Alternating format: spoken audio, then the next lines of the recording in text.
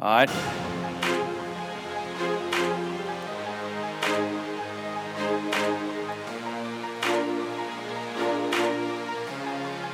All right. Good morning, afternoon, evening, brunch time, lunchtime, postseason time, postseason football time, bowl time, winning streak time. Guys, there's not much bad news to talk about time. Whatever time of day it is, it's the right time for the GoVols 24/7 podcast. Wes Rucker coming to you from Fort Rucker Studio. Hope you're having a good Thursday morning out there, wherever you are, unless, of course, it's Thursday afternoon or evening or Friday or Saturday or whatever day it is. Hope you're having a good day and glad you're spending it with us. It's not just me on this podcast. I'm the only one here in Fort Rucker Studio. Actually, it's me and Sir Angus McCorgahan here sitting here in the Fort Rucker Studio. But there's a couple of other yahoos from GoVols 24/7 who are coming to us from their abodes across town. Got Ryan Callahan from his house. Got Patrick Brown from his house. What's up, fellas? Ryan, did you know Wes got a dog? I just noticed that, I guess, for the first time. That's the first time I've heard anything about it. He actually got knighted with the sword the other day, so he really is a sir. That tough name, that tough name he just threw out there is actually just an attempt to make it a little more masculine, that he's talking about a corgi. Well, yeah, I mean, but, you know, it's Sir Angus McCorgahan, but you can just call him Gus. That's okay. He's going to be now the official pet of the podcast because the podcast is usually recorded here and not at Pat's house where his puppy gets to be on there. Maybe we will record some occasionally at your house, Pat. I'll move the gear over there so we can have your puppy be the podcast puppy occasionally, if that would make you feel better. No, it's all right. My dog's not a puppy. She's about 3.5, so. They're all puppies. They're all puppies. They're all puppies, fellas. Speaking of, I can't really think of a good segue from talking about puppies. I guess I could say that Vanderbilt's football program right now looks kind of like a puppy. Maybe that's a good segue. I'm not really sure. Anyway, guys, we got a bunch to talk about on this podcast. We got 3 segments coming at you. This is all football. We were going to do another dual podcast, but instead we're going to give hoops its own thing. We'll do kind of a quick podcast after Wednesday's game against Florida A&M, the Rattlers. So we're just keeping this one to football, even though we will, I'm sure, answer some basketball questions later. Here's what we're going to do, guys. We got 3 segments in this one. We're going to talk about the Tennessee Vanderbilt game and some potential bowl scenarios for the Vols in the first segment. Second segment, we are going to discuss the NCAA portal party, and then we're going to get into recruiting. I know signing day, early signing period, just a couple weeks away, so we're going to have plenty of that stuff to talk about with Ryan. Then we're going to take another break, and then we're going to come back. And as always on Thursday mornings, we are going to take your questions from GoVols 24/7's checkerboard. But fellas, on to the football. Tennessee 28, Vanderbilt 10. I mentioned this a little bit on the Monday episode, which if you want to go back and listen to it, it was a one-on-one interview with Daniel Batuli. Lots of neat stuff in there. But before that, talked a little bit about the Tennessee Vanderbilt game, so I don't have to rehash all of it necessarily. But bottom line, guys, a win's a win for Tennessee right now. It was not pretty. Tennessee did not cover the spread, believe it or not. But I think some of that had to do with the weather conditions, and ultimately I don't think Tennessee was really threatened in that game. No, they had a tough start to the game. I think interception and a couple of 3 and outs, but then they kind of figured out that it was really tough to throw and catch in the rain the way it was, so they decided to put the ball on the ground, and Eric Gray came out of, I don't want to say nowhere, because I think his talent's not necessarily been a secret, but he just hasn't got a lot of opportunities. Just 3 carries in the previous 2 games before that one, and he had some big plays and had some great blocking in front of him to get free and to have a lot of open space that he could exploit. So, he to me was the story of the game. Was just Gray, who had, I think, 207 yards going into the game and rushed for 246, set a freshman record for Tennessee. So that was the story of the game. And, of course, another good game defensively for Tennessee other than one drive. But I think that was expected against an offense in Vanderbilt that's really, really struggled. Yeah, this is what Tennessee was supposed to do in that game. So it wasn't the most thrilling game. I mean, the rain delays or the lightning delays, I should say, all just sort of interrupted everything, and it didn't have a whole lot of flow to that game because of the weather. So it's one of those games that happy to get the win and move on.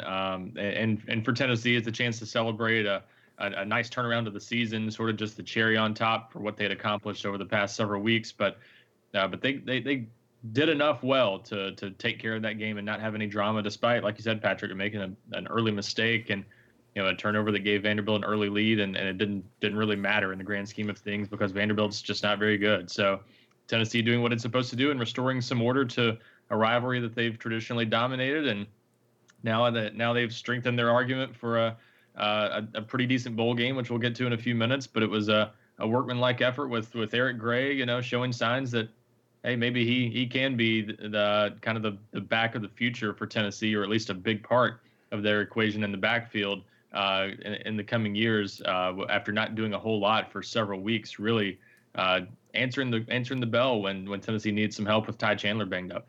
And Ron, I think you made a good point there about sort of restoring order. I mean, that's sort of how it's supposed to go. It's supposed to be Tennessee is supposed to be able to beat Vanderbilt comfortably, even if it doesn't play its best game. And I think that was the case. And so, that's what you want to see if you're Tennessee, especially after the way the last 3 games in that series went. Yeah, and I'll say this too. I think that if you're looking for more proof just of how much different sort of this team is right now, Tennessee has still struggled to start games properly. Tennessee goes out there and offensively early on just is not very good. It's been that way for a little while now, and then certainly we've seen that on defense too. But, in that Georgia State game, Tennessee took that early turnover, and Georgia State turned it into a touchdown, and then, it kind of became a struggle. South Carolina, though, Tennessee goes out there, gives up an early touchdown, a 75-yard touchdown, the first play of the game, and then kind of rallies back from that. Kentucky, the start was poor again, and then they came on again, but again and again against Vanderbilt, it does not start very well. It does not look very good, and then Tennessee just kind of flips the switch and goes on about its business. So I think the maturity of this team, it's not necessarily the performance of this team that impresses me, because I completely agree with Jeremy Pruitt. I don't think that's coach speak. I think when he says this team has not played anywhere close to the best level it's capable of playing, I believe that. And I think you can see that on film, because if you can do something in spurts, you ought to be able to do it more often than that. So it's not the performance of the team necessarily that impresses me, but it's sort of the mental toughness of this team that impresses me, because anybody can go out there when things are easy and go out there and play well. The weather's great. You're chucking the ball around. You're getting stops, forcing turnovers. Everything's going your way. You feel good. Anybody can look good when that's happening. This team has kind of found a way to play its best football when it's kind of been punched in the face a little bit. And I think that is the sign of a tough team. And I think, you talk to any football coach across the country and they're going to say, I want a tough team. Got to be tough. Got to be physically tough, mentally tough. And everybody says that, but most teams, aren't physically tough enough, or they aren't mentally tough enough. I think this Tennessee team, while not a great team, has shown both physical and mental toughness, and I think that's the thing that impresses me. I mean, I might be speaking out of turn here, but that's the thing when I look at them that impresses me. Yeah, and like you said, it's definitely not that they're playing their best football, because I do think there's another level they still haven't reached. And if I guess you could look at that one of two ways. It could be, a downside to this season, that they really never reached their full potential in some ways in that regard, never playing a perfect game. But the positive is it didn't keep them from getting to 7 wins, which was, let's face it, what we all predicted all along. And, not like the season we expected it to be, but they got there anyway. So it didn't stop them from accomplishing, one of the what needed to be the big picture goal for this year. But I still think that is the case, and that might be a positive for this team going into next year, that there still might be another level this team can reach, even though they are losing some key players this year. The fact that you've had these guys make all this progression this year, and now they get to come back next year, and if they play anywhere closer to their potential a year from now, that they might be a better team than people are expecting in year 3 under Jeremy Pruitt. So there's some good and bad in that, but hey, the bottom line is you needed to show progress from 5 wins in year 1. You definitely showed that by getting to 7 wins, and it doesn't matter that you didn't do it with style points, but yeah, there's still another level they could reach, and it's something to kind of strive for going into the bowl game. Yeah, and I think there's something to be said though for being able to win when you don't play your best, and Tennessee's been doing that for weeks now. I mean, they some of those games they won, they had to grind out because of the mistakes they made. So And obviously, if they're going to really be able to make a run at some of the better teams that they're going to face every year, then they're going to need to obviously play cleaner and not make the mistakes that they have made. But a lot of times in recent past, Tennessee's made a bunch of mistakes and then lost those games. So I think there's something to be said for developing sort of an expectation and an attitude to win.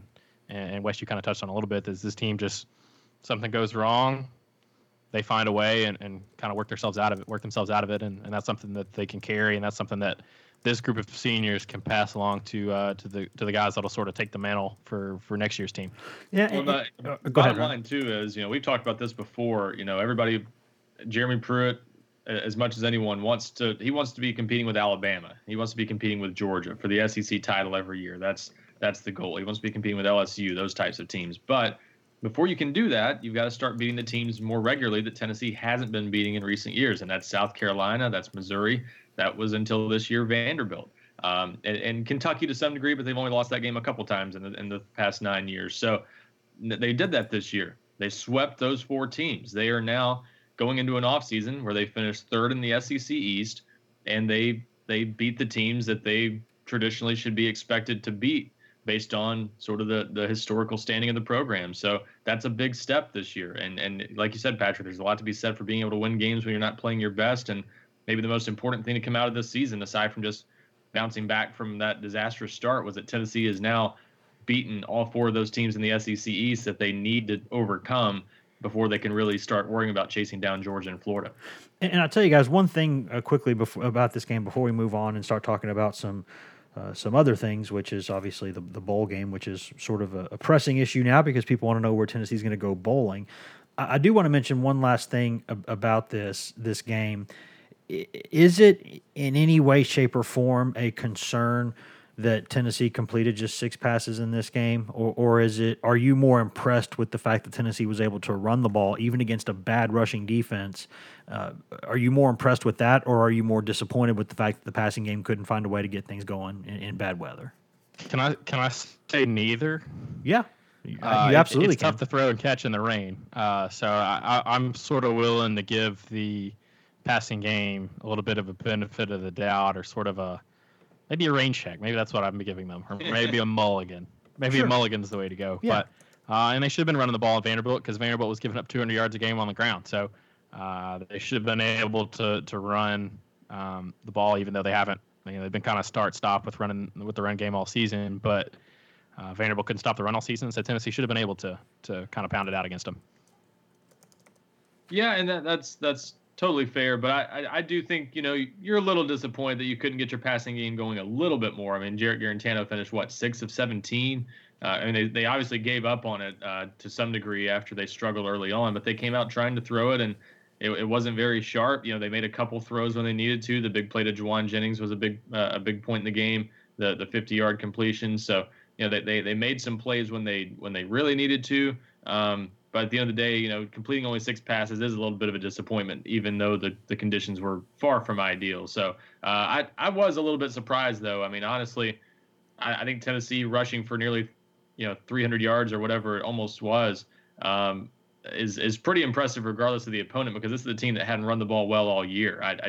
We hadn't seen Tennessee really dominate up front for long stretches of a game. We've seen at times where they've sort of gotten into a rhythm in the second half of games lately, and they've run the ball better, but it's been very inconsistent for most of the year. So for them to have that kind of game, it'll allow Eric Gray to have that kind of breakout performance. I thought was impressive, even though Vanderbilt's had a bad run defense this year. It's a big step forward for this team, because you need to start taking advantage of those kinds of defenses and running the ball better, more consistently. And this is only the second time all year they hit the 200-yard mark rushing. So I thought that was a little bit surprising, and I was still a little bit surprised they didn't throw the ball at least a little bit better despite the rain.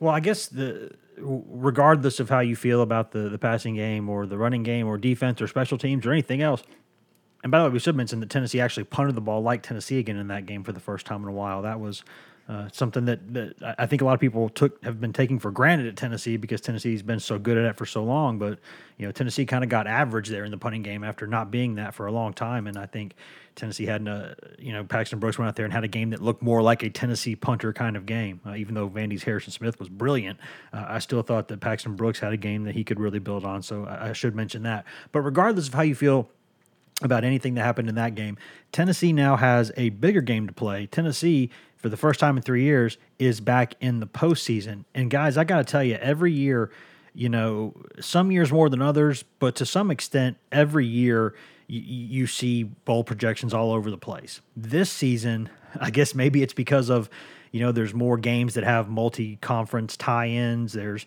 there's so many teams that could, in theory, be in the playoff going into the final week, and you've got even more teams that could be in the New Year's Six games. Projections for Tennessee are just all over the place. What do y'all make of all this? And I still think at the end of the day, it looks like a Florida Bowl game to me, but I guess there's projections all over the place for a reason. Yeah, I think the most common projections are, there's been two sort of this week. It's been both the Florida Bowls, the Gator Bowl, and the Outback Bowl. And really, I think there's really only three options at this point for Tennessee. And I think the Music City Bowl is the other one. And a lot of the situation is sort of fluid, and it's sort of out of Tennessee's control right now because their chances of getting to the Outback Bowl depend on after the rankings were released the other night. Basically, Auburn has to get into a New Year's Six game. The drop of Alabama has sort of changed everything there. And so I believe at this point, as we're recording this podcast, that Tennessee will end up in the Gator Bowl, but there's still some things that could happen, obviously on championship weekend, that can shake up the process that will have sort of a ripple effect for where Tennessee is going to go. I do think the Music City Bowl is sort of the fallback, sort of the safety school option at this point for Tennessee. But make no mistake about it, Tennessee is definitely pushing and definitely wants to go and feels that they deserve to go to either of those two Florida Bowls, either whether it be the Outback Bowl or the Gator Bowl in Jacksonville.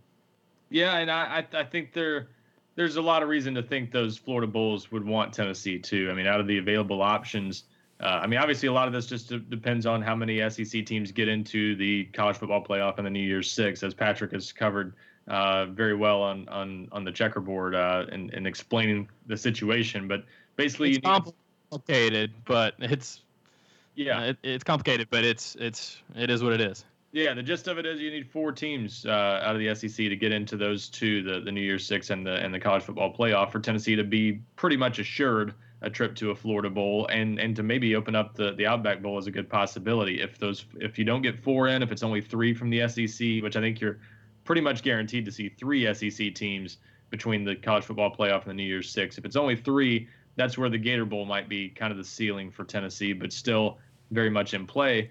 Part of the reason for that is another 7-5 team they might be interested in, Texas A&M, was just there, last year? Yes. So, and it's been 4 years since Tennessee was in the Gator Bowl, and they traveled very well the last time they were there. So you've got a Texas A&M fan base that might not be very excited, even if they hadn't been there last year.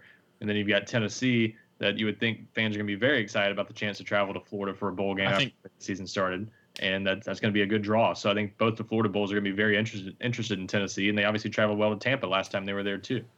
The other concern for the Gator Bowl might be Kentucky, though, and maybe the fly in the ointment for Tennessee in the Gator Bowl is a potential Kentucky-Indiana game that could happen in Jacksonville. I think if you're Kentucky, you're probably selling to the SEC and to the Gator Bowl that if you get Indiana and get us, that that's a sort of a traditional rivalry. There's a basketball element to it, but they also played in football for a long time. You could sell that, hey, our fans will go watch that game anywhere.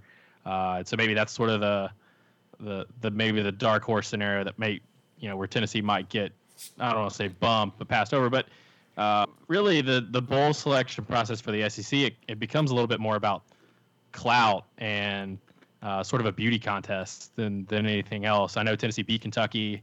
Their fan base travels better, but it's, as we saw with the last time Tennessee went to the Gator Bowl, that if you have some clout like Dave Hart did that year where he knows some people down there and that got Tennessee into that game, then you can sort of change. You can sort of make things happen that maybe aren't expected. And if I don't think the Music City Bowl is really considering Kentucky because I think they want to take Louisville. They're not going to put that rematch up. So there's still a lot of dominoes that could fall in this process that will have to be settled after this championship game weekend. And honestly, Tennessee's chance at the Outback Bowl might get a boost if Georgia beats LSU. I don't know that Tennessee fans need to be rooting for Georgia on Saturday, but that could sort of cause the kind of ripple effect that bumps everybody up and maybe brings Tennessee into more into play for Tampa. But like I said, the main things right now is that Tennessee wants those 2 Florida Bowls. It feels like it can. It'll point to 2015 and 2014 when they traveled well to both those games, and they're obviously going to hope that they end up there as opposed to a little bit closer to home. Well, and one other thing to keep in mind about this, the SEC ultimately is heavily involved in the decision.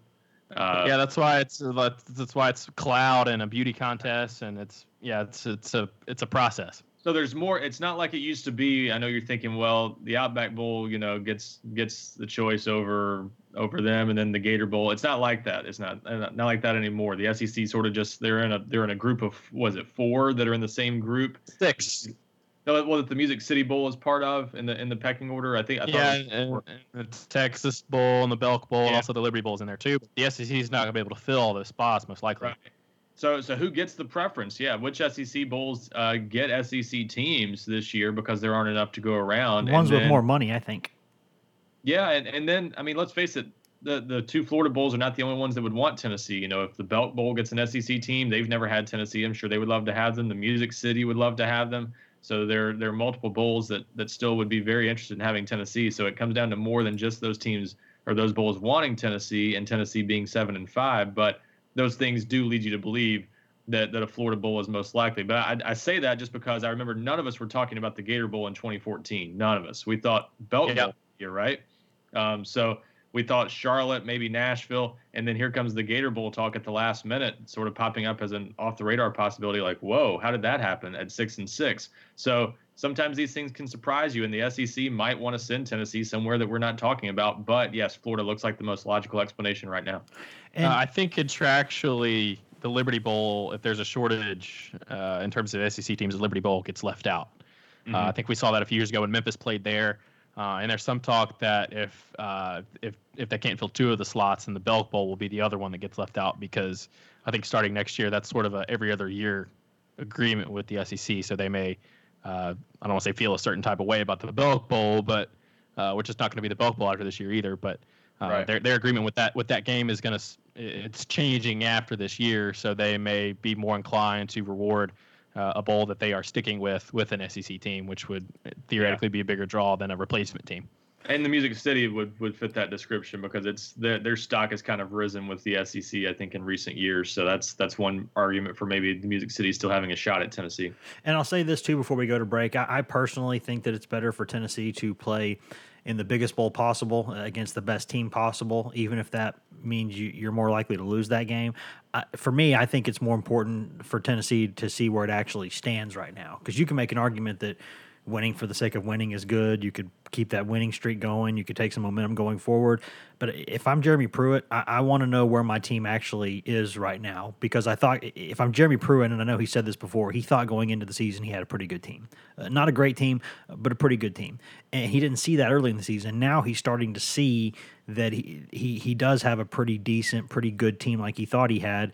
But if I'm him, I want to see just how good it is. I want to play a really good team now that my team has confidence, and I want to see exactly, because if you get humbled, that's okay. You go into the offseason, you know where you stand, you know you got a lot more to learn. It might motivate the guys to do more, because this game the outcome of this game is not really that important, I think. I think the more important thing is getting a beat on where you actually stand right now. Is that crazy?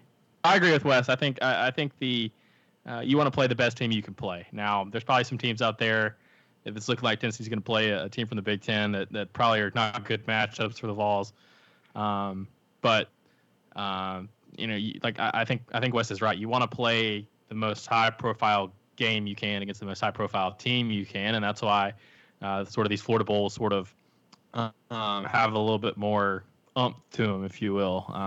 Anytime you're playing on New Year's Day, it's a big deal in college football, and for the Gator Bowl, that's on January the 2nd at night. And I think it's in its own time slot. There's no other games on right now on at that point. So both of those are potential situations where you're sort of on a big stage, so to speak, a little bit. And And depending on how the Big Ten bowl picture shakes out, you could be getting a ranked team. You could be getting a Minnesota who's in the top 20. You could be getting, even Michigan who's in the top 15, although it looks like they could end up in the Citrus Bowl with Alabama, which will be sort of weird to see Alabama playing the Citrus Bowl. But and even Indiana, I know that's not the sexiest matchup per se, but Indiana's had a good season, and that's an 8-4 team that's had a good year, and they also will be hyped up for that game because they haven't been to a game, they haven't been to a bowl in a couple of years either. So I agree with Wes. I think you want to play the most marquee game against the most marquee opponent you can. All right, Ryan, go ahead. Yeah, so you do, but I mean, I also think there's a lot of value in winning this game, period. So, if you told me the choices were, Michigan or Penn State in the Outback Bowl, or a Minnesota or Indiana in the Gator Bowl, I might be more inclined to say that you'd rather play the Minnesota or Indiana type team, just because I think winning this and getting to 8-5 says a lot. And at the end of the day, I don't think the average recruit or fan out there that's not a Tennessee fan really remembers much about bowl games at the end of the day. I mean, sure, the more fun matchups can be memorable somewhat for a little while, but at the end of the day, you can sell 8-5 for the entire offseason, and you can sell it as a major step forward for a program that hadn't won 8 games in 3 years, and a program that's definitely on the right track after the way they started this season. So I don't know. I see value in both. I think certainly from the fans' perspective, you want an interesting game. So sure, if you're going to travel to Florida, you're pulling for Tennessee, Michigan, or Tennessee, Minnesota at worst. But I definitely think there's a lot of value in just winning this game and being able to say you finished the season with 6 consecutive wins and winning 7 of your last 8 to get to 8-5. That would be quite a statement for this program with where they were at just 2 months ago. Yeah, that's a fair point. I still would rather see exactly where I stood against good teams because I'd want to know, hey, where am I okay here? Where am I not okay? Where do I really have to get better? I think that would just be more important to look toward next year. But I see your point too, Ryan, and I think that's why it's an interesting argument because I don't think you can say either way is right or either way is wrong. They're both interesting ways to answer the question because I don't think there's an easy answer to it. Guys, we're going to step away for just a second, pay some bills, listen to some in-house ads, some products, some services, all those fun kind of things. We're going to take a quick break, come back in just 1 second, and we're going to talk a little bit about the portal. Hashtag ad.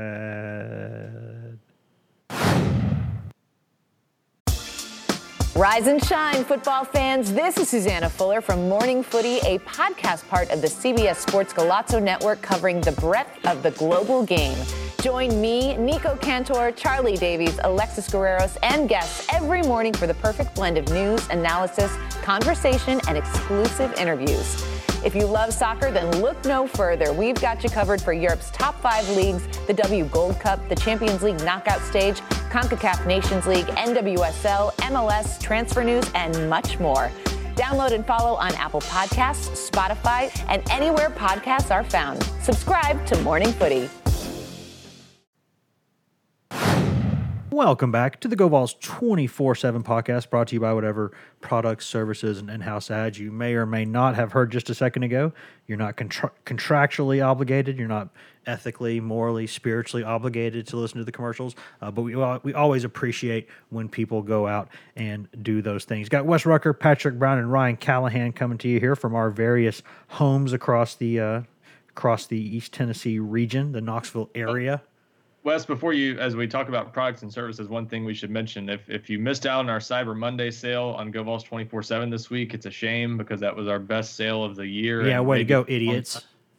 But we're still offering one that's 50% off an annual subscription, and that's even for current monthly subscribers who might want to upgrade to annual. So that's if you're looking for a stocking stuffer out there for a Tennessee fan, a subscription to GoVols 24/7 is a great Christmas gift, or if you're just a fan wanting to check out the site, never have before, or maybe you've been on the site before and want to come back, you won't find a better price than that. So half off an annual subscription or $1 for the first month. So just wanted to mention that while we were talking about products and services. Got to mention our own, right? I think that's a very good point. It's a very good point, Ryan. And that's your one good point for the podcast. So I guess you might as well just go home now. Well, I guess you are home already. So I'm going to Costanza this and just walk out on that one. Just I'm done. I'm good. Guys, speaking of people leaving places, how about that segue? Tennessee has now had, it looks like there's going to be a few more Vols jumping into the portal. There's at least 3 Tennessee players who have elected to go that route. A couple of them are offensive linemen, Ryan Johnson and Marcus Tatum, a couple of former starters, guys who maybe it would certainly be nice to keep for quality depth purposes. I'm not sure either will be a starter next year, but certainly not guys that you're just really excited about losing, because good kind of quality depth is hard to find. And while you might not love Johnson and Tatum as starters, a couple guys go down next year, you're going to kind of wish you had them. You could even ask Alabama right now how much it would love to have Jalen Hurts, and maybe how differently things could have gone there. But those couple guys left. And then maybe the more surprising one, Gerard Means, the freshman who played a little bit of wide receiver, played some defensive back this season, was kind of bouncing around back and forth. Jared Means, but it's okay. You don't need to know how to pronounce his name anymore, right? I mean, it looks like Gerard. That's fair. I mean, I'm just, listen, I'm saying that if I try to tell people my name was Weiss, I think people would be like, no, that's stupid. It's Wes. So what's the Office Space reference? Not gonna work here no more. Yeah. Well, why should I check? She's the one who sucks. Yeah. But that one was the more surprising, I think, of the entries, and there might be more than that. It's 3 right now, but there could be more than that. And Tennessee might add players through the portal. It might send some more players to the portal. It might have another Karot Garland situation where a guy enters the portal in Knoxville and exits it coming right back to Knoxville. You never know. This portal thing can be rather mysterious. But I think this is another sign that when people think about the portal, they start getting so excited and they think about players they can add. And I think people forget this is a two-way door here. This is a two-way street, and that you can also lose players. Yeah, and I think it's going to be, I don't want to say tougher to keep experience depth nowadays, but guys are going to want to they want to play, especially older guys that have 1 or 2 years left and are thinking about their futures in football. You're not going to get to the next level, whether that be the NFL or somewhere else, standing on the sideline. So you got to play. And I think in the case of both Ryan Johnson and Marcus Tatum, who have addressed their situations in classy letters on Twitter, we've written both of those on the site. If you haven't seen them, go check them out. Both really classy stand-up guys that took the high road and sort of expressing themselves. But, neither of these guys were playing a whole lot. Johnson was sort of buried on the depth chart. And in Tatum's case, Tennessee played 4 guys at offensive tackle against Vanderbilt, and he was not one of them. So in his case, he's probably thinking at that, next season, he's probably the 5th best option at tackle potentially on the team, and that's not an ideal situation for him if he wants to keep playing this game. So, both those guys are set up academically to graduate soon and be immediately eligible to play in 2020. So, I think it's tough to keep some of those guys around. And I think if you're people want to know if with these kind of, I don't want to say exoduses, but when guys sort of start going out in bunches, that people are wondering, are they running guys off? I don't think that's the situation, but if one of those guys comes to you and as a staff or as a coach and wants to talk about transferring, you have to be open with them and say, you'll probably be you'll probably be a backup again. You have to be honest about those things. Obviously, you don't want to lose these guys. You never want to lose multiple guys at the same position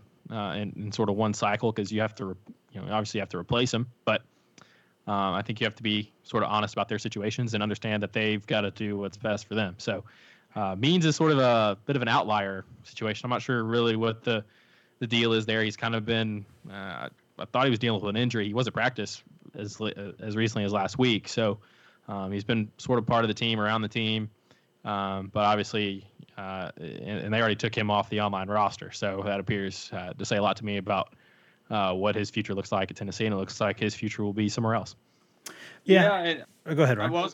I think one of the things to keep in mind about this too, the timing of it could always be part of this. And there might have been a lot of conversations with the staff too, but the coaches are on the road recruiting, so it's always possible that some of these decisions were made without even having an in-person conversation. Maybe they just called the coaches to let them know, hey, I'm putting my name in the transfer portal. So that could always play a part in it too. And maybe Tennessee just couldn't talk them out of it, because I can assure you that Tennessee did not want to lose these guys, experienced guys like that provide depth. But this is just kind of the reality. I know it's frustrating for fans who are looking at this now and saying it's been, 4 or 5 years now that Tennessee's been really struggling to build and keep depth on the offensive line. It looked like they were finally just starting to get there, and now You lose a couple guys in Ryan Johnson and Marcus Tatum, who, probably didn't project as starters next year, but who were very much in the mix to be that 6th, 7th, 8th guy on the offensive line, who are very valuable. You're going to need those guys at some point. So, especially if Trey Smith goes pro after this year, decides to leave early for the NFL draft, that takes down your depth a little bit. And it just adds to the importance of continuing to build your young depth. Guys like Chris Aprogene, Jackson Lampley, they need to develop and become those next guys in line on the depth chart, because you're losing guys that you could count on next year in case of an injury. So you've got to continue to recruit well and continue to develop, because Jeremy Pruitt's talked about before, I think you want 15 or 16 scholarship offensive linemen ideally, and that's the ideal number, but it's just hard to get there and stay there. So you got to make sure the ones you have on the roster are good and are coming along and are able to fill those holes when you need them because of injuries. And I'll say this too about the offensive line situation in specifics. We all know that offensive linemen, there's a couple things. One, they're usually some of the smartest guys on the team, and two, they usually redshirt more than other guys in the program. So between those two things happening, you're going to have a lot of grad transfer possibilities on the offensive line pretty much every year, I think, because you have guys that oftentimes can get their degree, especially when they have access to things like the Thornton Center, and they're already pretty smart guys to begin with. They can get their degrees in 3.5 years, and then if they redshirt, they're looking at 1, if not 2 seasons of full eligibility after they earn their degree. So when they graduate, they don't even have to worry about, kind of a potential to sit out somewhere. They can go wherever they want and they can play.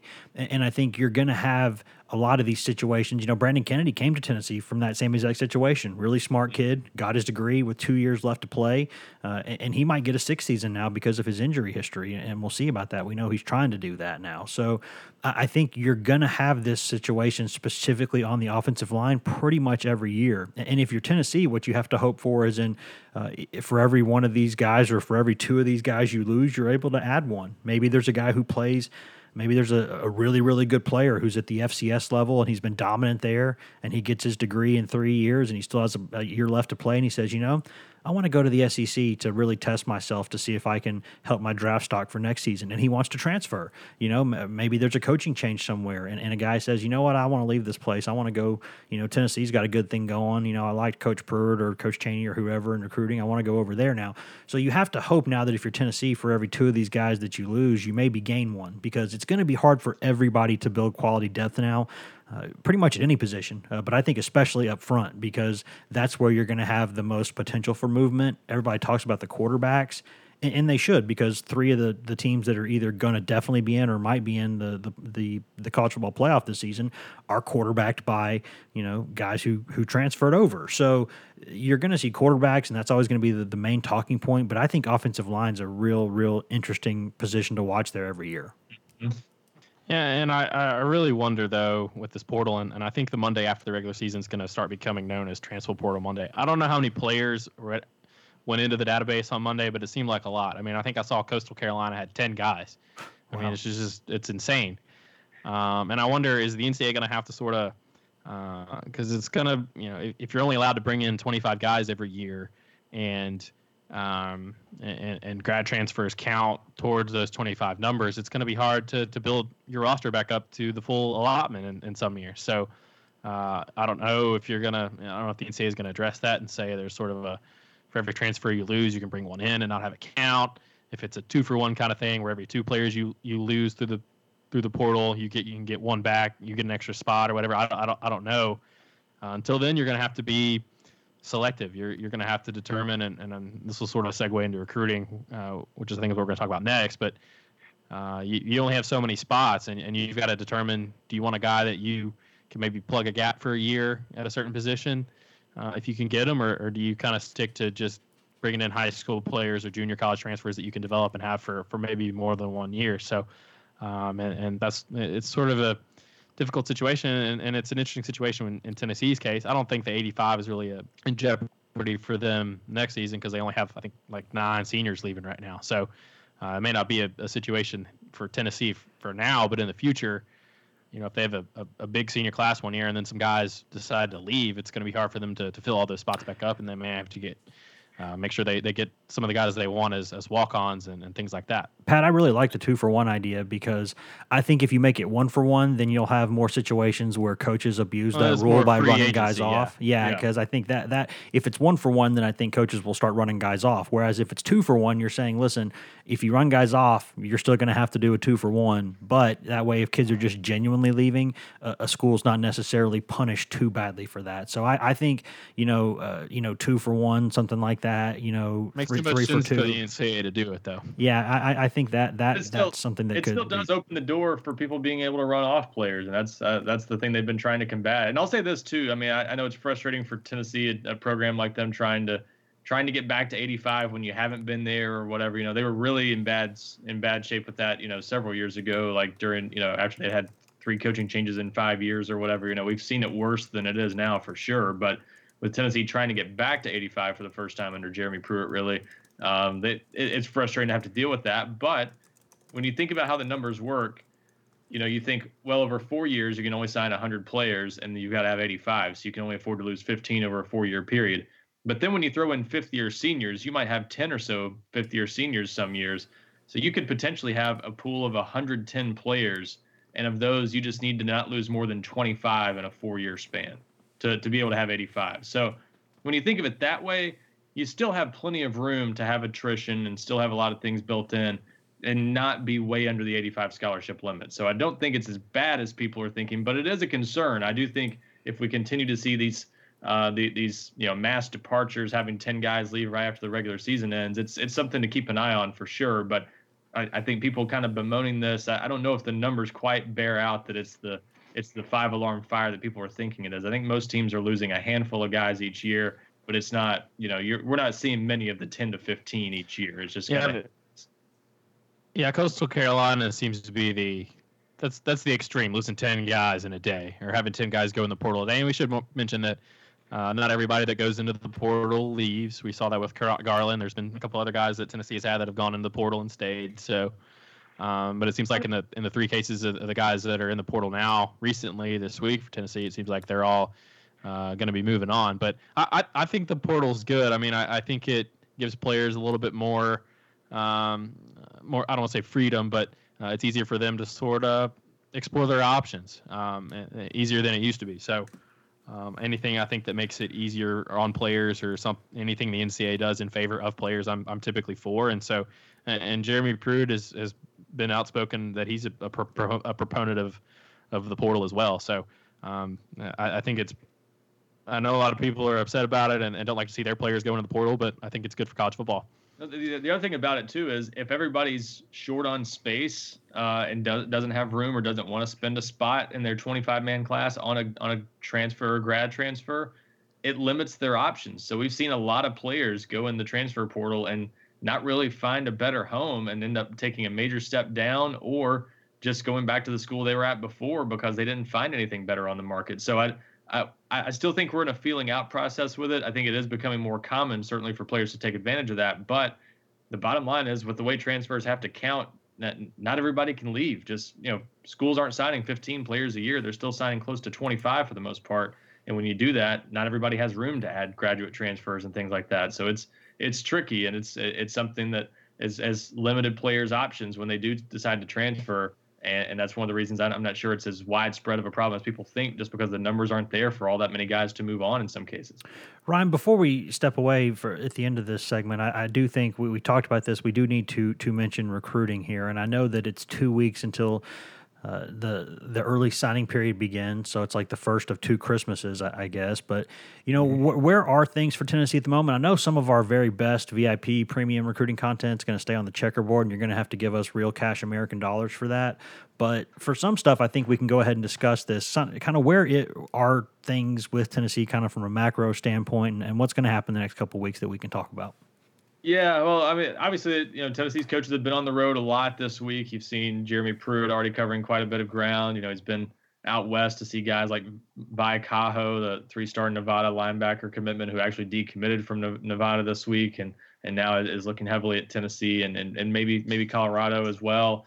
You've seen him in state visiting guys like the Whitehaven trio from Memphis of Bryson Eason, Tamarion McDonald, and Martavius French, all 3 Tennessee commitments. So covering a lot of ground, visiting those guys, and a lot of top targets still on the board.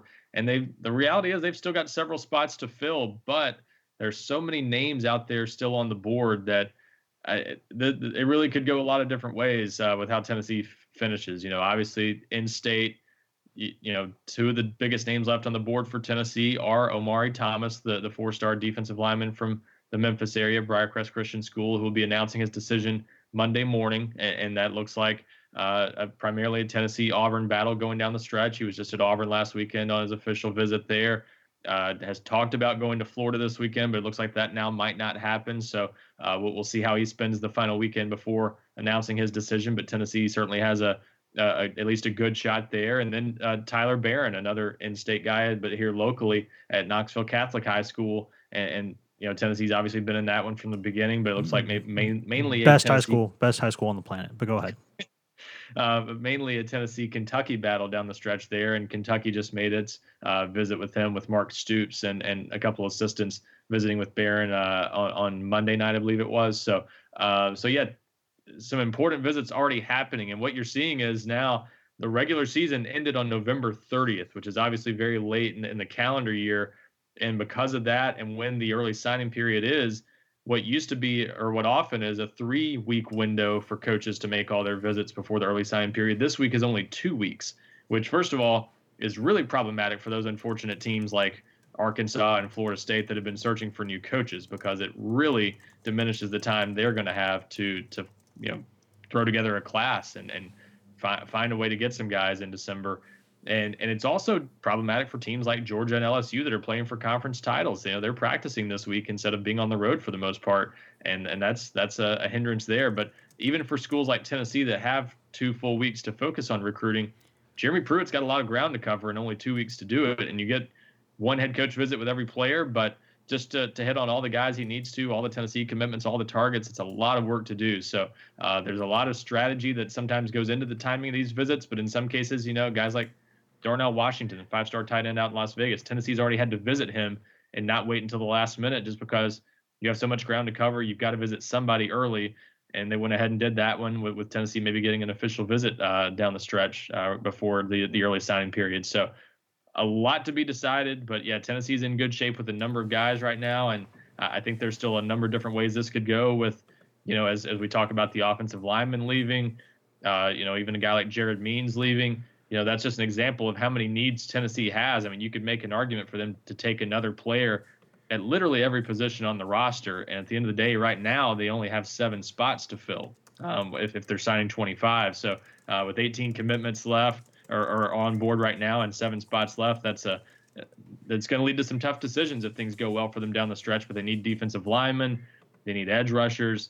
They still would like to add some skill players on offense, primarily running back, but even a receiver or certainly tight end like Darnell Washington would be a good possibility if they could take him. Obviously, they're not turning him down. So a lot of different ways this could play out, but Tennessee's in the mix for some good players, and I think has a chance to finish pretty strong with everything kind of right now focused on those in-state guys. Obviously, Omari Thomas and Tyler Barron being kind of the main big names in addition to Darnell Washington.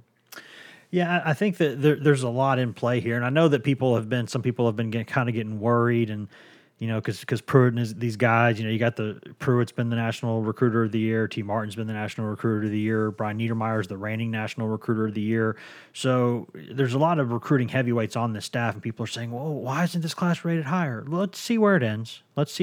I agree that if you had told me months ago to guess where this class would have been right now in the rankings, I probably would have guessed higher than where it is right now, if I'm being honest with you. But this thing's not done yet. Let's see where these guys end up, because they closed strong on To'oTo'o last year. There's some guys they were able to sneak in and get, and I don't think they're done yet. No, they're definitely not, and they're ranked 20th right now. To your point, 18 commitments, and it's not a star-studded class from that perspective, because you only have 2 players right now that are ranked in the top 200 in the 24/7 Sports composite rankings, and those are Keyshawn Lawrence, the 4-star defensive back from Ensworth over in Nashville, and then Harrison Bailey, obviously the 4-star quarterback who's been kind of the linchpin of this class for more than a year. And other than that, you're kind of looking that there's some other good, fairly highly ranked players, but you don't have that top tier of guys. But that, again, like you said, last year is when they kind of got that top tier. They added Darnell Wright late. They added Quavaris Crouch the last day of the early signing period. And they got Henry To'oTo'o on National Signing Day also, in addition to Wright. So still a lot that could happen down the stretch. And that's where, again, everybody's looking to, those guys who can really move the needle in the rankings. Darnell Washington's a 5-star, the number 10 player in the country in the 24/7 Sports Composite rankings. Omari Thomas just outside the top 100 nationally. Tyler Barron also just outside the top 100 nationally. So those are guys who would move the needle. Still trying with guys like Jay Hardy, the Auburn defensive line commitment from Chattanooga. You can't rule out anything there. So still just a ton of possibilities out there, and that's just sort of the tip of the iceberg. But a lot of things that still could change how this class looks on signing day. And I've toyed around with our class calculator on 24/7 Sports. If you've never checked that out and you're a big recruiting fan, really cool toy. I highly recommend it under the football recruiting tab. You can sort of mess around with the different possibilities out there this time of year. Any time of year, but especially now as you're filling in just 6 or 7 guys to finish out a class. And I tried that a couple weeks ago and just plugged in kind of a realistic finish for Tennessee. A couple big names in there. I think I might have included Omari Thomas and Tyler Barron just to kind of see how it looked. And at that time, a finish like that would have given Tennessee a score that would have ended up either 16th or 17th the past 2 years, or 12th 3 years ago. So I think that's just kind of a reminder that where you're going to finish in the team rankings depends greatly on what other teams around you do. So I think they're going to have a good class. They're going to finish strong and get some good players, I think, down the stretch. But whether it's 13th or 16th or 12th or 17th might just depend on what other teams around them do and how many other teams are affected by these coaching searches and all of that. So I think there's so many wild cards this time of year, and not the least of which is individual players' rankings changes. There are still a lot of rankings updates that will happen over the next month or two, and that's a big variable. So we'll see how that all shakes out. But I do think Tennessee's going to be in the mix for at least a potential top 15 class if things go the way they want down the stretch. I think that's a fair thing to say, Ryan, and I think that's also a fair way to good way to end this segment. We're going to take a quick break. We're going to step away, pay some bills, listen to some products and services and in-house ads and all those other fun things, and then we're going to come back. And as always on Thursday morning, we're gonna get to your questions submitted to the GoVols 24/7 checkerboard. Hashtag.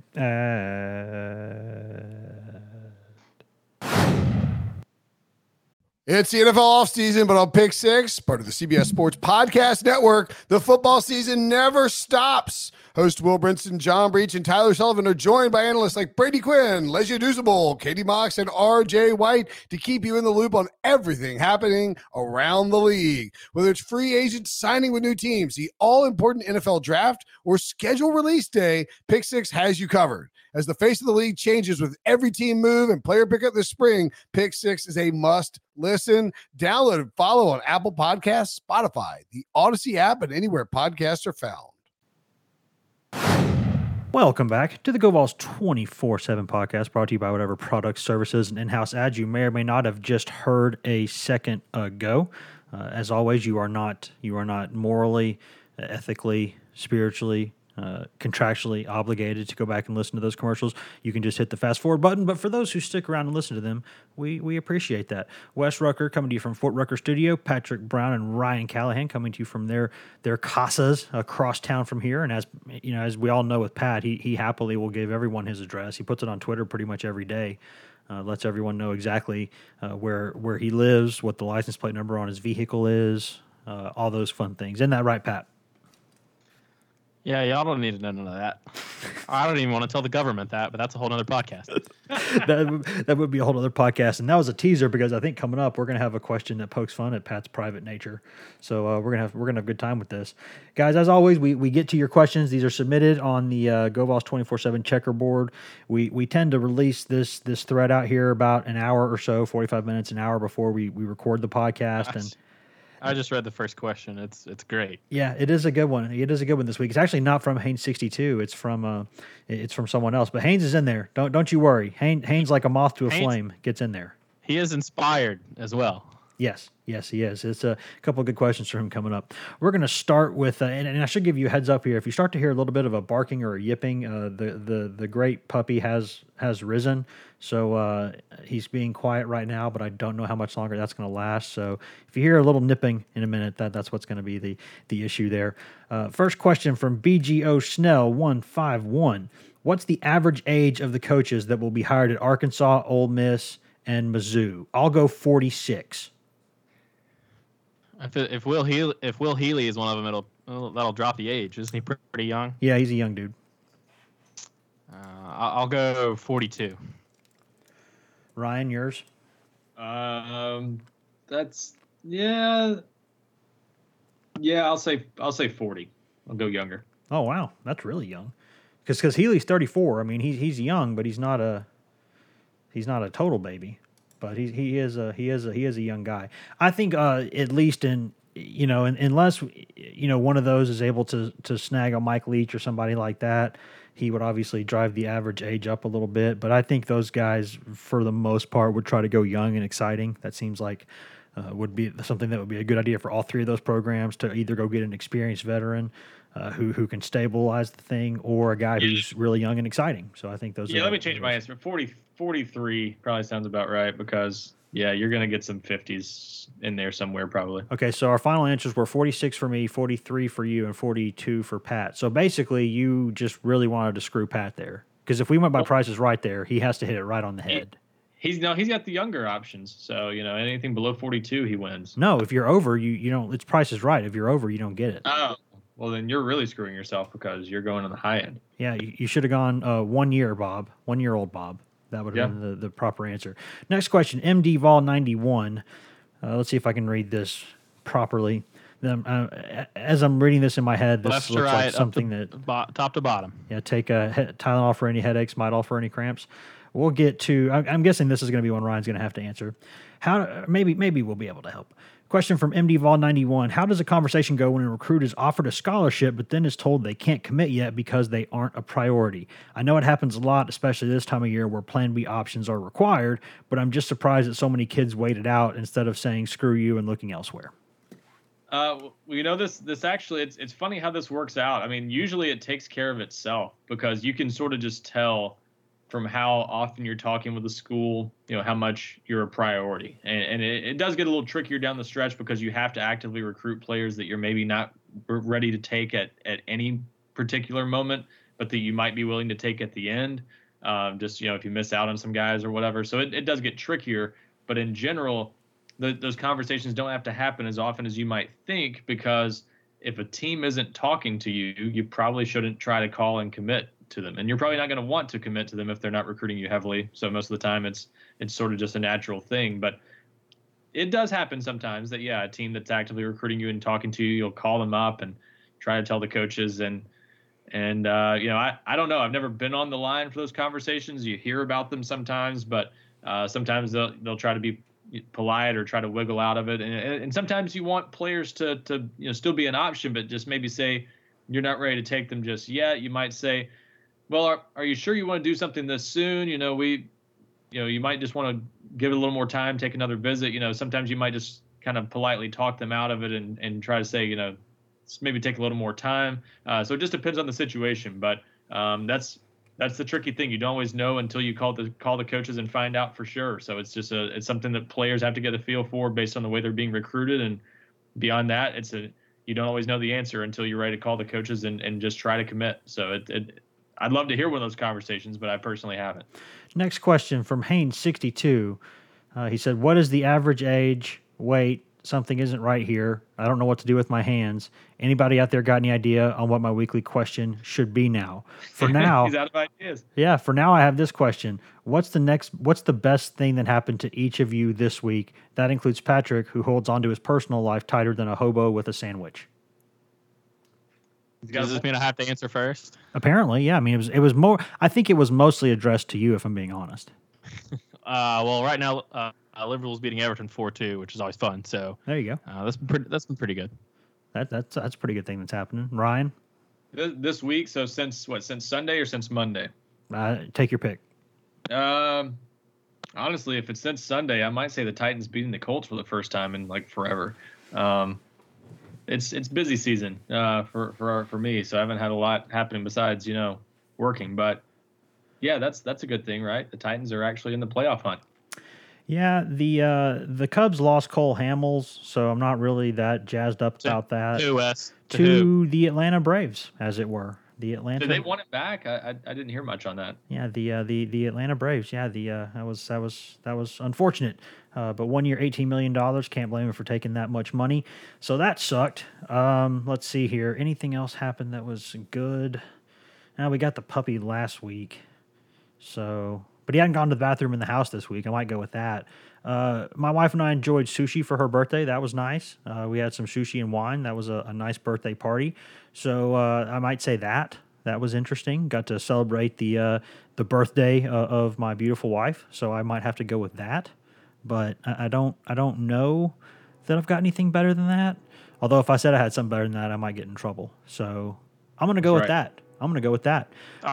Can I make an addition? Sure. I'll throw in getting the scoop on Marcus Tatum in the portal last night. It's always good to. There you go. First on some news. There you go.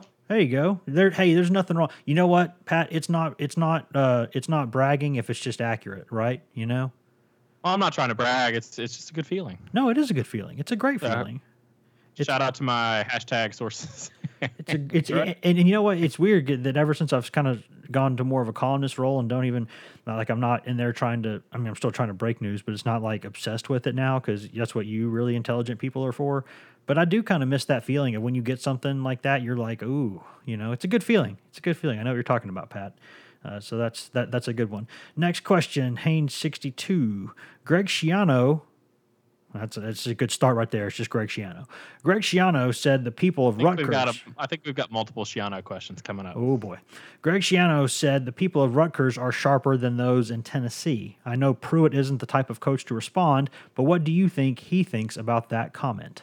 I would be genuinely surprised if Jeremy Pruitt has even seen those comments at this point because Jeremy Pruitt is on the road recruiting, and that man loves to recruit, and he's got a one-track mind right now. Yeah, and he doesn't care. And he doesn't care about Greg Schiano. I mean, that's not a guy that's closely tied to him, so who cares? It's a guy making a comment, and he's in a different conference, so it's the least of his concerns. I'm sure Tennessee fans care a lot more than Jeremy Pruitt does about that right now, but I'm sure he'd say, well, that's probably not the smartest thing to say. Yeah, it's interesting that Pruitt, like, unlike just about I don't want to say unlike anyone else I've ever known, but basically when the way he works, he's certainly on the upper edges of this. He cares very, very deeply about the things he chooses to care about, and he could not care less about anything else. It's like if he wants to talk about it, or if he's interested in talking about it, or he's focused on it, he will be completely engaged. He'll have a great conversation with him. He's a smart guy. He'll give you all kinds of good stuff. If he doesn't care, he'll tell you, I don't really care. And then he'll move on. And I don't think this is something he cares about. But I got to say, he's probably happy with Schiano, at least in the past, because Schiano, the deal with Tennessee falling through allowed him to get the Tennessee job and make a lot more money and get his first head coaching job. So, because after Mississippi State, which, boy, do you think Mississippi State's regretting not hiring Pruitt 1 year before Tennessee did? Think they're regretting that? I think they might be. I think they might be regretting that, but we will see. I think the answer is he doesn't really care. Next question, also Haynes 62. Jeremy Pruitt versus Greg Schiano in hand-to-hand combat. The winner gets the last piece of cornbread. Who is victorious? Man, that's a tough one. If it's cornbread, I'm going to go with Pruitt. Yeah, I think I would go with Pruitt. Schiano's a little older, right? He's in his 50s. Yeah, he's 53. Yeah, I'm going with the younger guy. I think Pruitt's he's not in his 30s or whatever, but he's a young enough guy and he's still got a lot of fight in him. So I would take Pruitt on that one. Well, Schiano was a linebacker in college, but at Bucknell. So Pruitt was a safety, right? And Pruitt was a safety who played at MTSU and then Alabama. So Pruitt played at a higher level. I think you could probably say that Schiano was a more productive at player. A higher level too. Yeah, so I think that I think when you look at it, you would say now the thing that makes it easy is cornbread, because if it's cornbread on the line, we know how Jeremy Pruitt. I told you there's things he cares about and things he doesn't care about.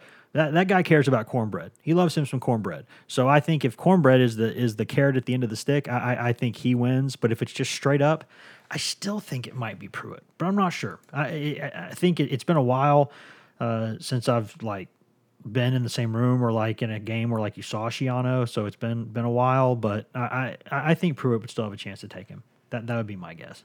Next question is from Stallion Vol. What is the best thing and the worst thing about the press box in Neyland Stadium? I would say that the worst thing is probably it's really high in the air. You're up there a ways. And yeah, so, like A&M, you're way up there.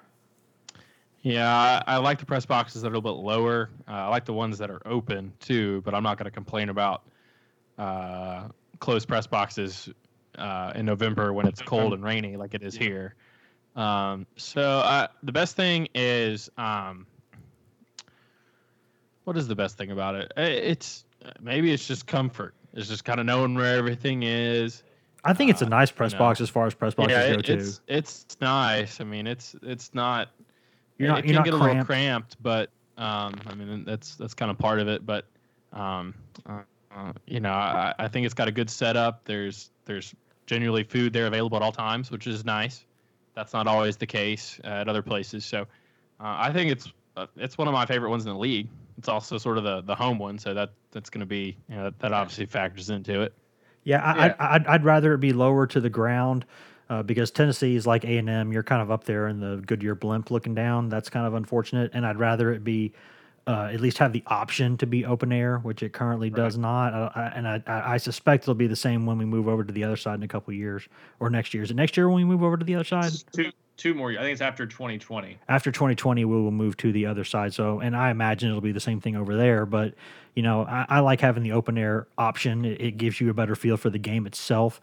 But then again, it also makes it harder to hear stats and stuff like that when you need to hear things from the update speaker. So, there's pluses and minuses to both. I got to tell you, I've never had a problem with Tennessee's press box. I think they do a pretty good job getting you in and out of it. Getting down to the field's not too bad considering the size of the stadium. So, to me, it's probably one of the 5 or so best press boxes in the league. But, I'd rather it be open air and closer. Yeah, that would be my. Tennessee's farther north than most of the SEC schools that have the open air press boxes, so I don't think you want it open air.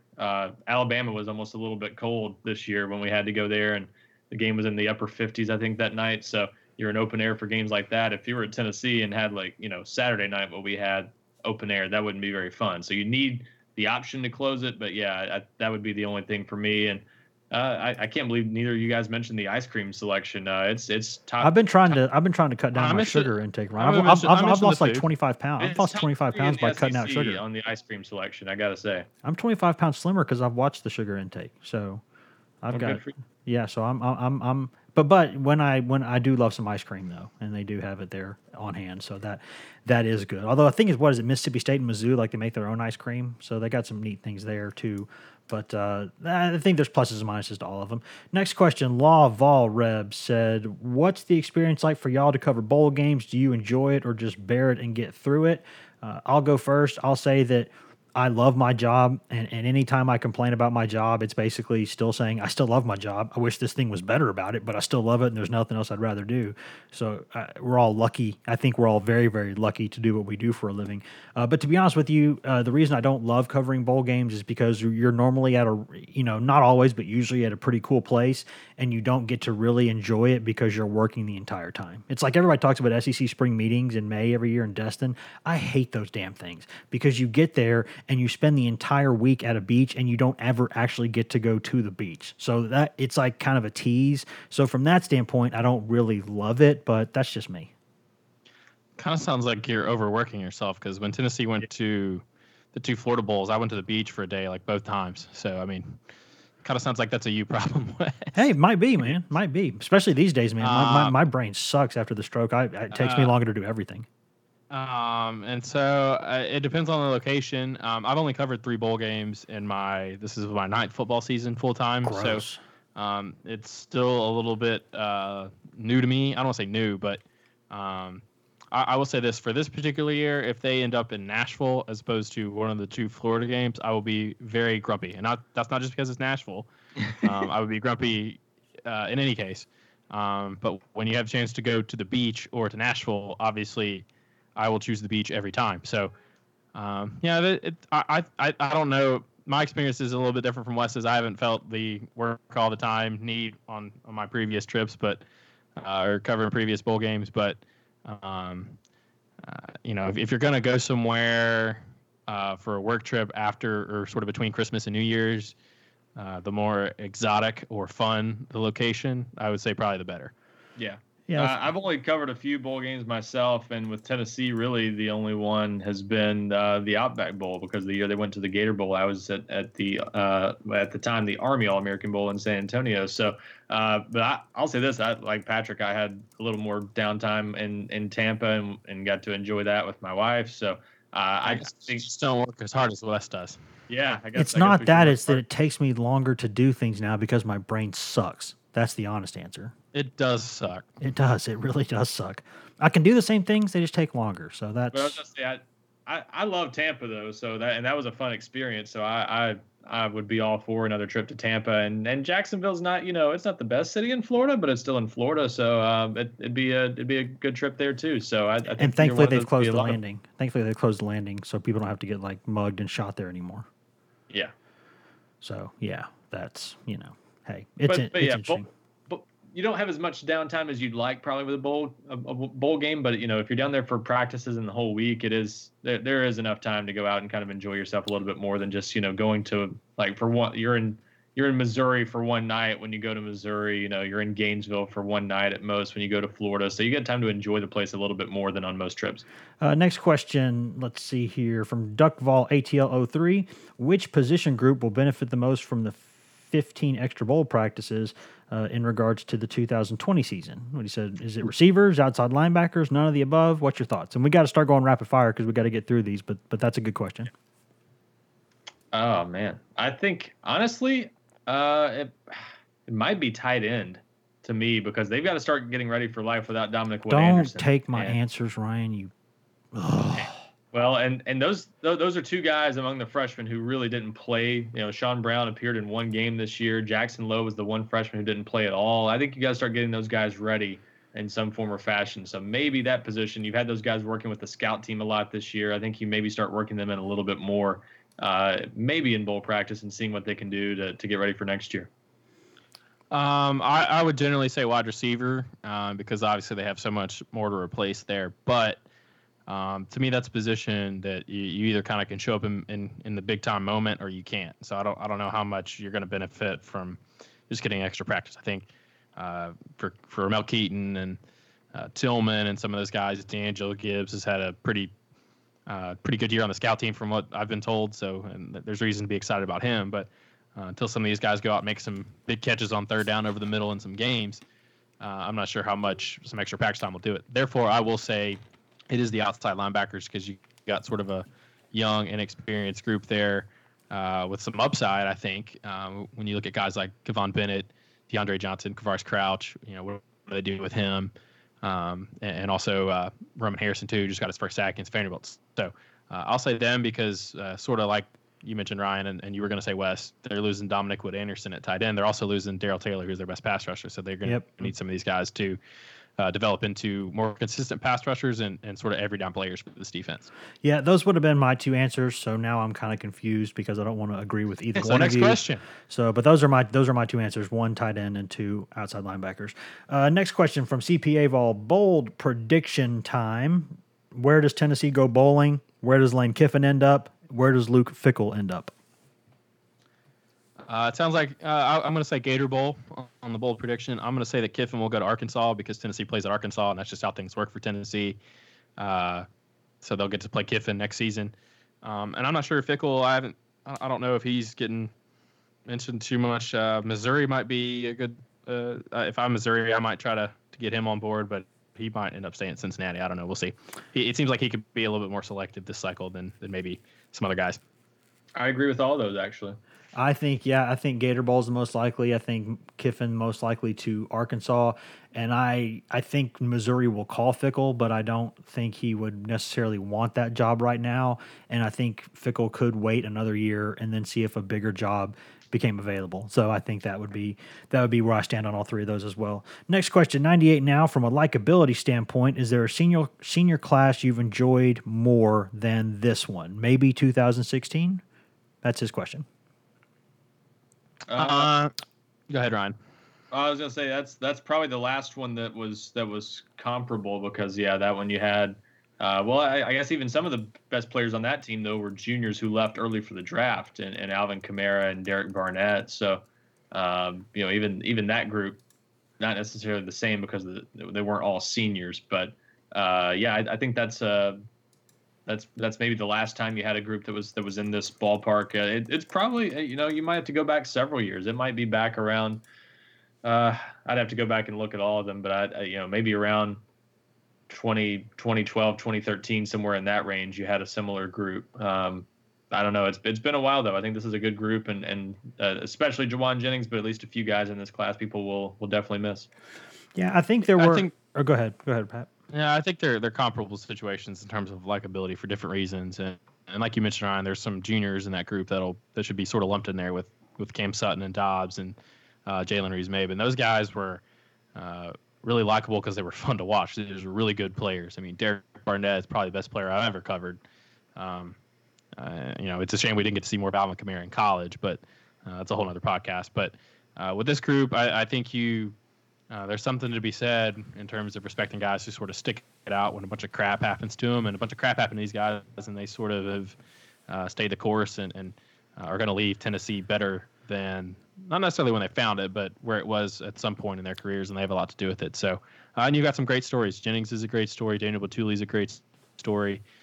Some of these guys are really good stories and that have likable personalities anyway. So I think they're comparable situations. Go ahead, Wes. It's probably one of my top three. I don't know if I can separate them, but the one underrated class that I really, really enjoyed a lot was the 2010 senior class. That class had Nick Revez in it.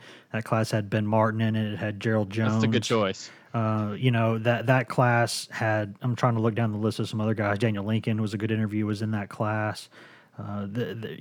Gerald Williams, Gerard Shaw, there were a lot of really just good dudes in that class. LaMarcus Thompson was another one. You had Savion Frazier in that one. There were some guys on that team. That team wasn't great, obviously, but that team was pretty darn fun to deal with. Luke Stalker, who I thoroughly enjoyed interviewing for years. He was always a good dude.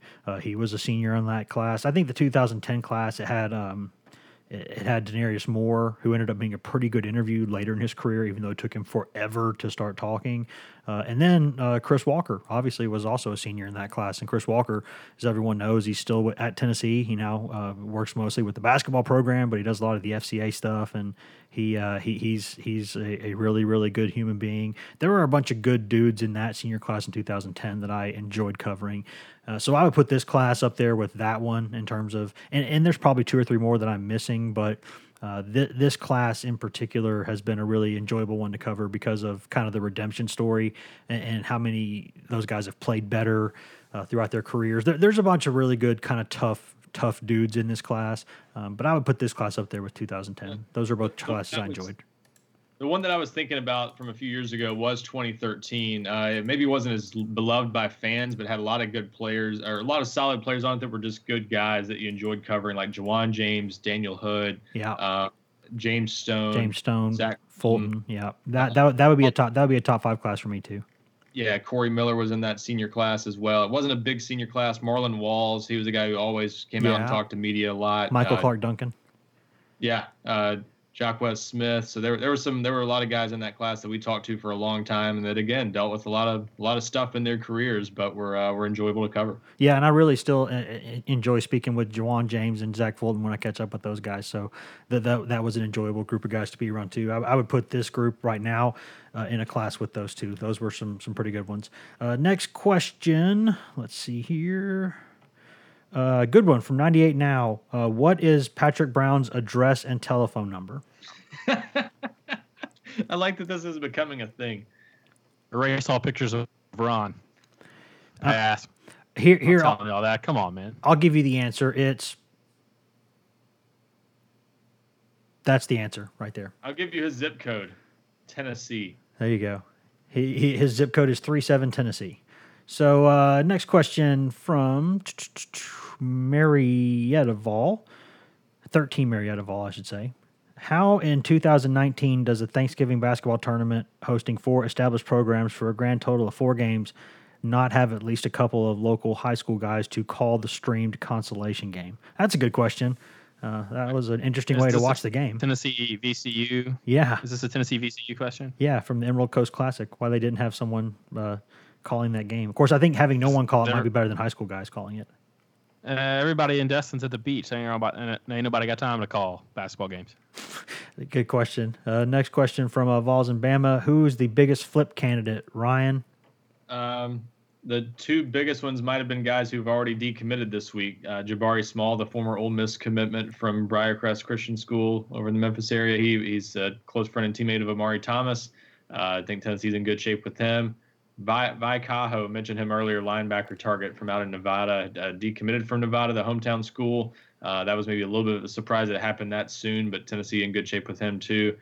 And if you're looking for someone who's still committed to another school, maybe one of the edge rushers they're going after, Kyrie Coleman from over down New Orleans, and then Morvin Joseph, the edge rusher who's committed to Florida State right now. Coleman is a Kansas commitment, so I could see either of those guys being a legitimate flip possibility for Tennessee too. Next question, 13 Marietta Vol. Again, what's worse, sitting in the cold at a game or sitting in the rain? Normally we're in the press box, so it doesn't matter, but I would pick rain over cold any day.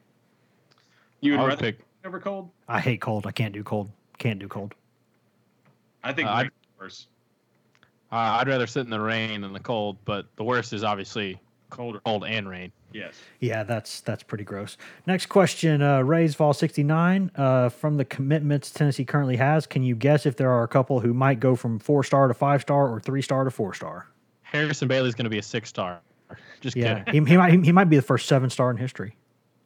I don't know that anyone's going to add an extra star. I mean, you never know for sure on things like that. The All-Star games and senior film all play a role in that. I think we've already seen 2 Tennessee commitments move up to 4 stars this season. Jimmy Callaway and Mordecai McDaniel both were 3 stars when they committed and now are 4 stars. So not sure Tennessee's got any great candidates for that left, but maybe a dark horse, Jalen Hyatt, just because we've already got him as a 4-star on 24/7 Sports. If others in the industry see his senior film and kind of think the way we do of him, I could maybe see him having a chance to become a composite 4-star. But otherwise, I wouldn't really have a great guess on that right now. They've got some candidates who could move up, but maybe not, gain an extra star. Next question, Vols fan 1104. If Tennessee plays a Michigan or Penn State or even a Minnesota in a bowl game down in Florida and does win, is there any chance Tennessee lands in the top 25 in the final season poll?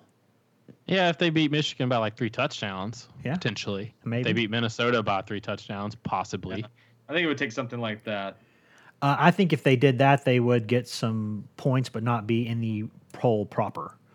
That would be my guess. I could see them being like just outside, receiving votes, something like that. So we'll see. All likelihood, unranked. But yeah, if they were to blow out somebody impressively, I could see them getting some consideration. Next question, Gaffney VFL 89. What's y'all's favorite Christmas movies? I'll give you 2. Christmas Vacation 1, Die Hard 2, and Die Hard is a Christmas movie. And if you say Die Hard's not a Christmas movie, you can go sit and twist. It is a Christmas movie. My 2 are The Grinch, the one with Jim Carrey. My wife is a big fan of that. Mm-hmm. And it's actually low-key pretty funny. And then Christmas Vacation, which is just a classic. My 3rd one would probably be Elf. Elf would be in the top 3 for me. Elf would be my 3. For sure. For me, it's 2. I couldn't pick. I'd say Elf. And for me, I'd be torn on which one, but I'd go with, I guess, the original Home Alone, just because it was kind of like, that was like childhood for me. Like that came out at the perfect time for me growing up. So I would go with that one. And my least favorite is, which we have to watch every single Christmas, because even though I love my wife, I don't love this movie, even though it's her favorite. So we always watch it, White Christmas. Every year we watch White Christmas. It's not, I love some old movies. Don't get me wrong. Some of my favorite movies are old movies, but White Christmas just doesn't do it for me. Favorite sort of not family appropriate Christmas movie, still definitely Bad Santa. Bad Santa is very underrated. It's a very underrated movie. Do you want to eat some sandwiches? No, I don't want any of your bleeping sandwiches. Next question, JHig0531. I'll answer half of this. Who's the most important assistant coach on Tennessee staff and who's the most expendable? I couldn't tell you who the most expendable was because I'm not Jeremy Pruitt, but I could tell you probably who would be the two that I would consider the most important. I'm going to say one is going to be Brian Niedermeyer because he's in on seems like all of their big recruiting targets. I think he's a guy who loves recruiting and recruits love him, so I'll go him. And the number two, I will go Jim Chaney because as much as I love Derek Ansley as a coach, and I think he'll be a great head coach one day, I think Pruitt can do a lot of the same stuff that Ansley does because they share a brain, basically. They're always on the same page. So I would say Niedermeyer and Chaney. Those would be my two answers as well. If Ansley's skill set and what he does didn't cross over with Jeremy Pruitt's, I would go with him too because I think he's very good. But I think the reality is Jeremy Pruitt's a DB's guy and a defensive coordinator by trade too. So I think you could, just because of that, if he left, it wouldn't be maybe as devastating of a blow. But Chaney, I think, has definitely helped Tennessee in a lot of ways, and it would be a big loss if Tennessee loses him anytime soon. I'll probably stick with that too. Although I will say no. I'll be different just to be different. I'll say Niedermeyer and Ansley in the same way that Chaney lets Pruitt sort of not worry about the offense.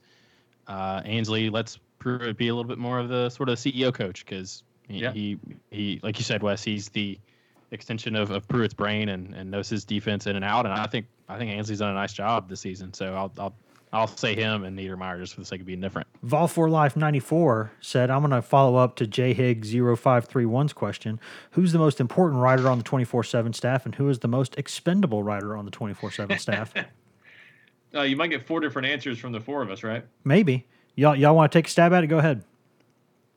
Well, I'm obviously the most important one, so. Clearly.